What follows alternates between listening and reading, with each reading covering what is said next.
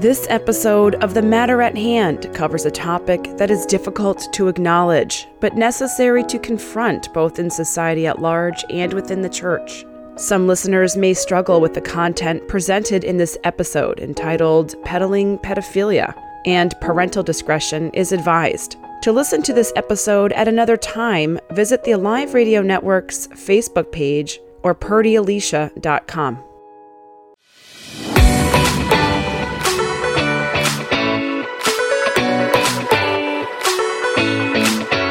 From in and around the Capital Region on the Alive Radio Network, this is The Matter at Hand.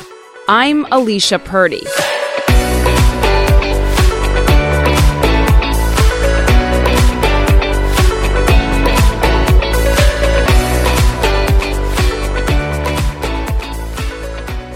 Imagine that an adult male wants to have sex with a 12-year-old girl. Imagine that she's a willing participant. It's not obvious to me that is in fact wrong. I think this is a mistake. And I think that exploring why it's a mistake will tell us not only things about adult child sex and statutory rape, but also about fundamental principles of morality. The notion that it's wrong even with a 1-year-old is not quite obvious to me. Stephen Kirshner is a professor of philosophy at the State University of New York in Fredonia, and he is the author of the book, Adult Child Sex, A Philosophical Defense. Kirshner has spent much of his career as a vocal advocate of sexual intercourse with children, and has argued that if children do not want to have sex with adults, there is no moral standard that would prevent an adult from forcing a child into such acts.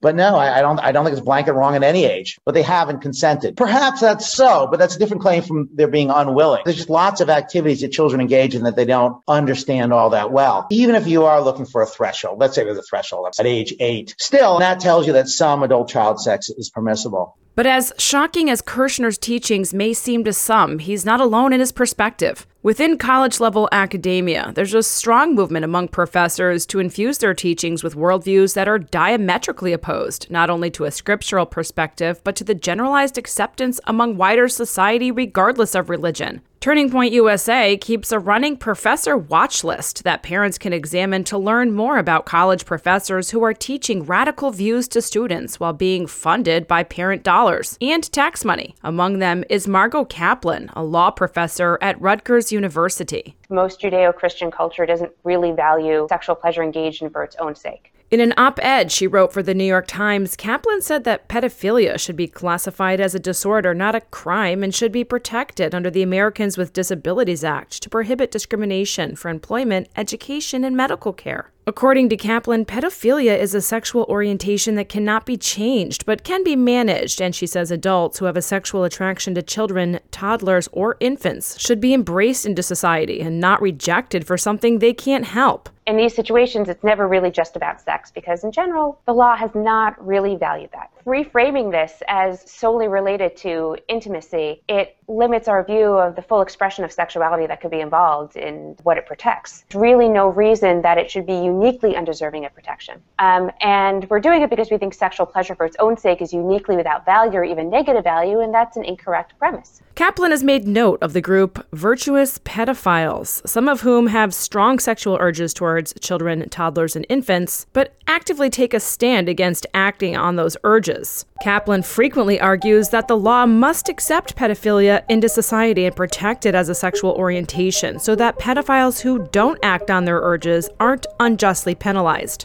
I am Todd Nickerson. I'm a non-offending pedophile. I have never, ever sexually abused a child. I never will. I do not look at child porn. I never will. I obey the laws. I respect the laws. I respect society's position on this. I understand it and agree with it.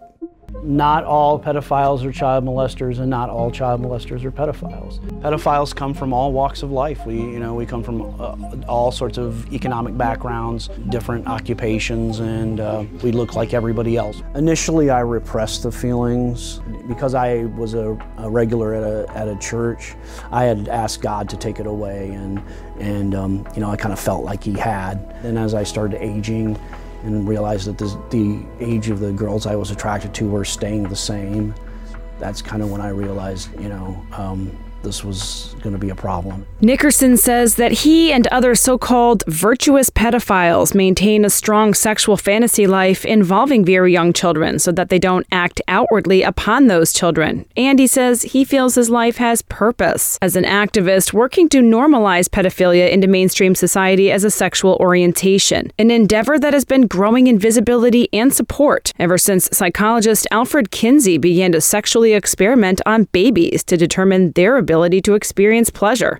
In 1998, the American Psychiatric Association released a report stating that the negative potential of adult sex with children was overstated and that the vast majority of both men and women reported no negative sexual effects from their childhood sexual abuse experiences. The association even recommended that the phrase child sex abuse be replaced with intergenerational intimacy.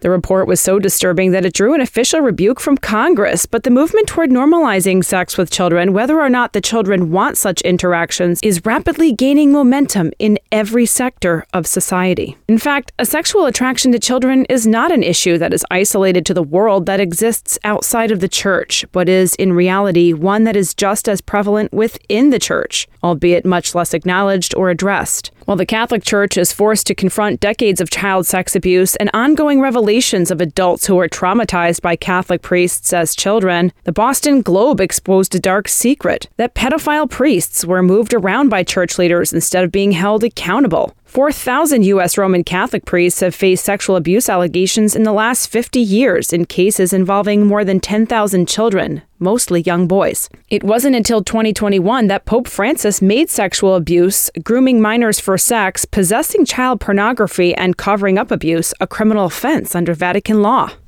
Among evangelicals, Pastor Brian Houston recently stepped down completely from his role as the leader of the global ministry Hillsong to fight criminal charges in Australia after he was accused of covering up his father's pedophilia. Australian authorities have asserted that Houston knew his father, who was also a pastor, had sexually abused a 7-year-old boy in the 1970s, and that Brian Houston failed to bring that information to the attention of police.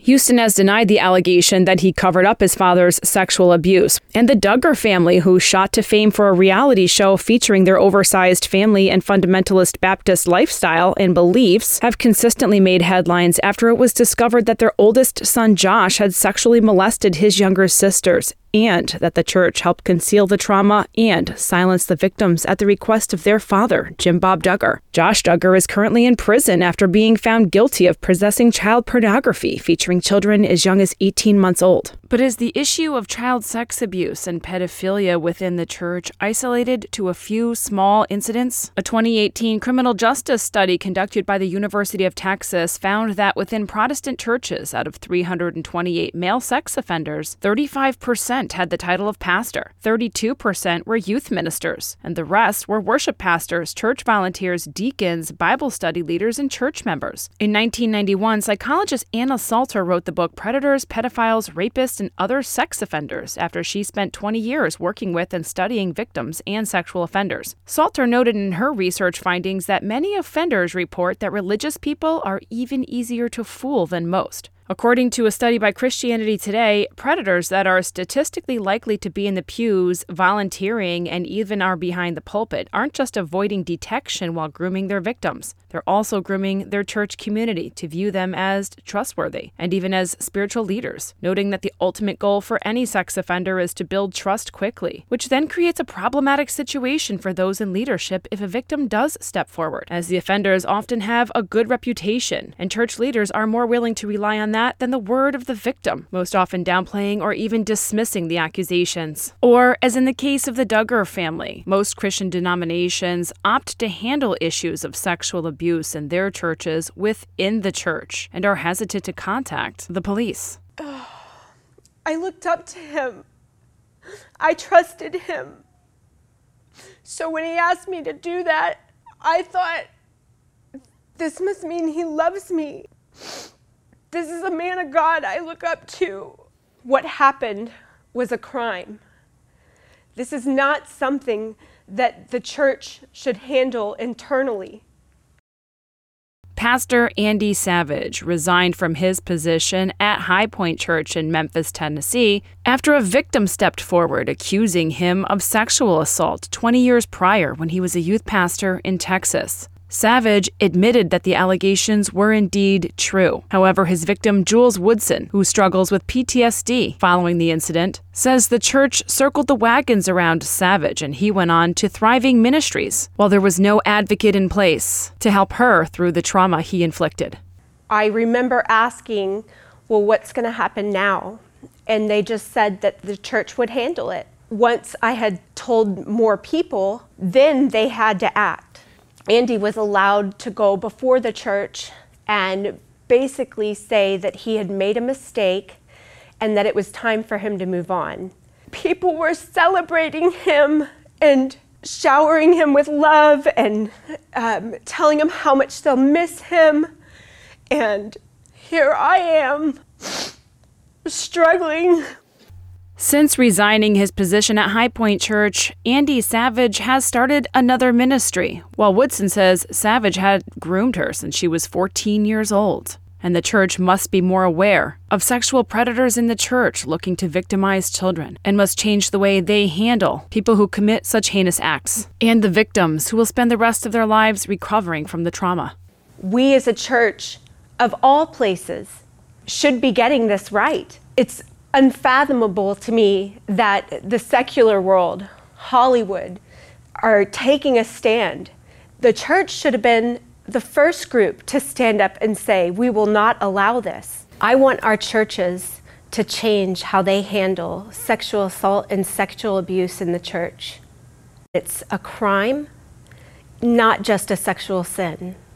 While Woodson says she fully believes in the grace and forgiveness of God, she does not feel that sexual predators should simply have to undergo a season of restoration before being allowed back into church ministry or the pulpit. A recent study sponsored by Lifeway Christian Resources reveals that 10% of Protestants under the age of 35 have left the church because they feel their sexual abuse and misconduct in leadership were not taken seriously by the church. It's never clear to me why exploitation is wrong, right? Because it's a mutually beneficial trade. Yeah. But even if that were not the case, it wasn't clear to me. How do we know that the young teenager or the pubescent child isn't gaining as much from this? Especially if they're a willing participant. We don't think that children have to give valid consent for pretty much anything we do to them. And even if it were wrongful, it's not clear that it occurs in most cases of adult-child sex. If pedophiles are actively infiltrating the church, banking on the fact that Christians are easy to manipulate, and statistically speaking, the church will hide, ignore, or internally handle accusations of abuse instead of involving the police, where does that leave victimized children? For people who have made a terrible mistake and have repented, should they be cast away from the church? What about pedophiles who have an admitted sexual desire for little boys and girls, but promise to never act on it? In a 2010 Christianity Today survey of pastors, church leaders, staff, and members, nearly 80% of responders agreed that sex offenders belong in the church as attendees, with supervision and subject to limitations. But the reality is that many churches lack manpower and resources to provide adequate support and safety, according to attorney and church legal advisor Rob Showers. But if the acceptance and normalization of pedophilia is being taught to the next generation of up-and-coming adults or classified as another sexual orientation over which one is powerless, what then is immoral about sexual acts between adults and children? Dr. Alan Walker, a sociology and criminal justice professor at Old Dominion University who identifies as non-binary trans, was placed on administrative leave and then resigned after stating there is no morality or immorality attached to a sexual attraction to anyone because no one can control who they're attracted to. Elizabeth Latorno from Johns Hopkins University said integrating pedophiles into society with the freedom to have honest conversations about their sexual attractions to children is the way of the future in preventing child sex abuse. And as SUNY Fredonia professor Stephen Kirchner has asserted, if an adult can force a child to eat their broccoli, they should also be able to force them into sexual acts. Statistically speaking, churches of every kind have pedophiles and child victims in their congregations, whether or not they know it, understand it, acknowledge it, or address it. Examining the issues that pertain to the people of God. This is the matter at hand. From in and around the Capital Region, on the Alive Radio Network, I'm Alicia Purdy.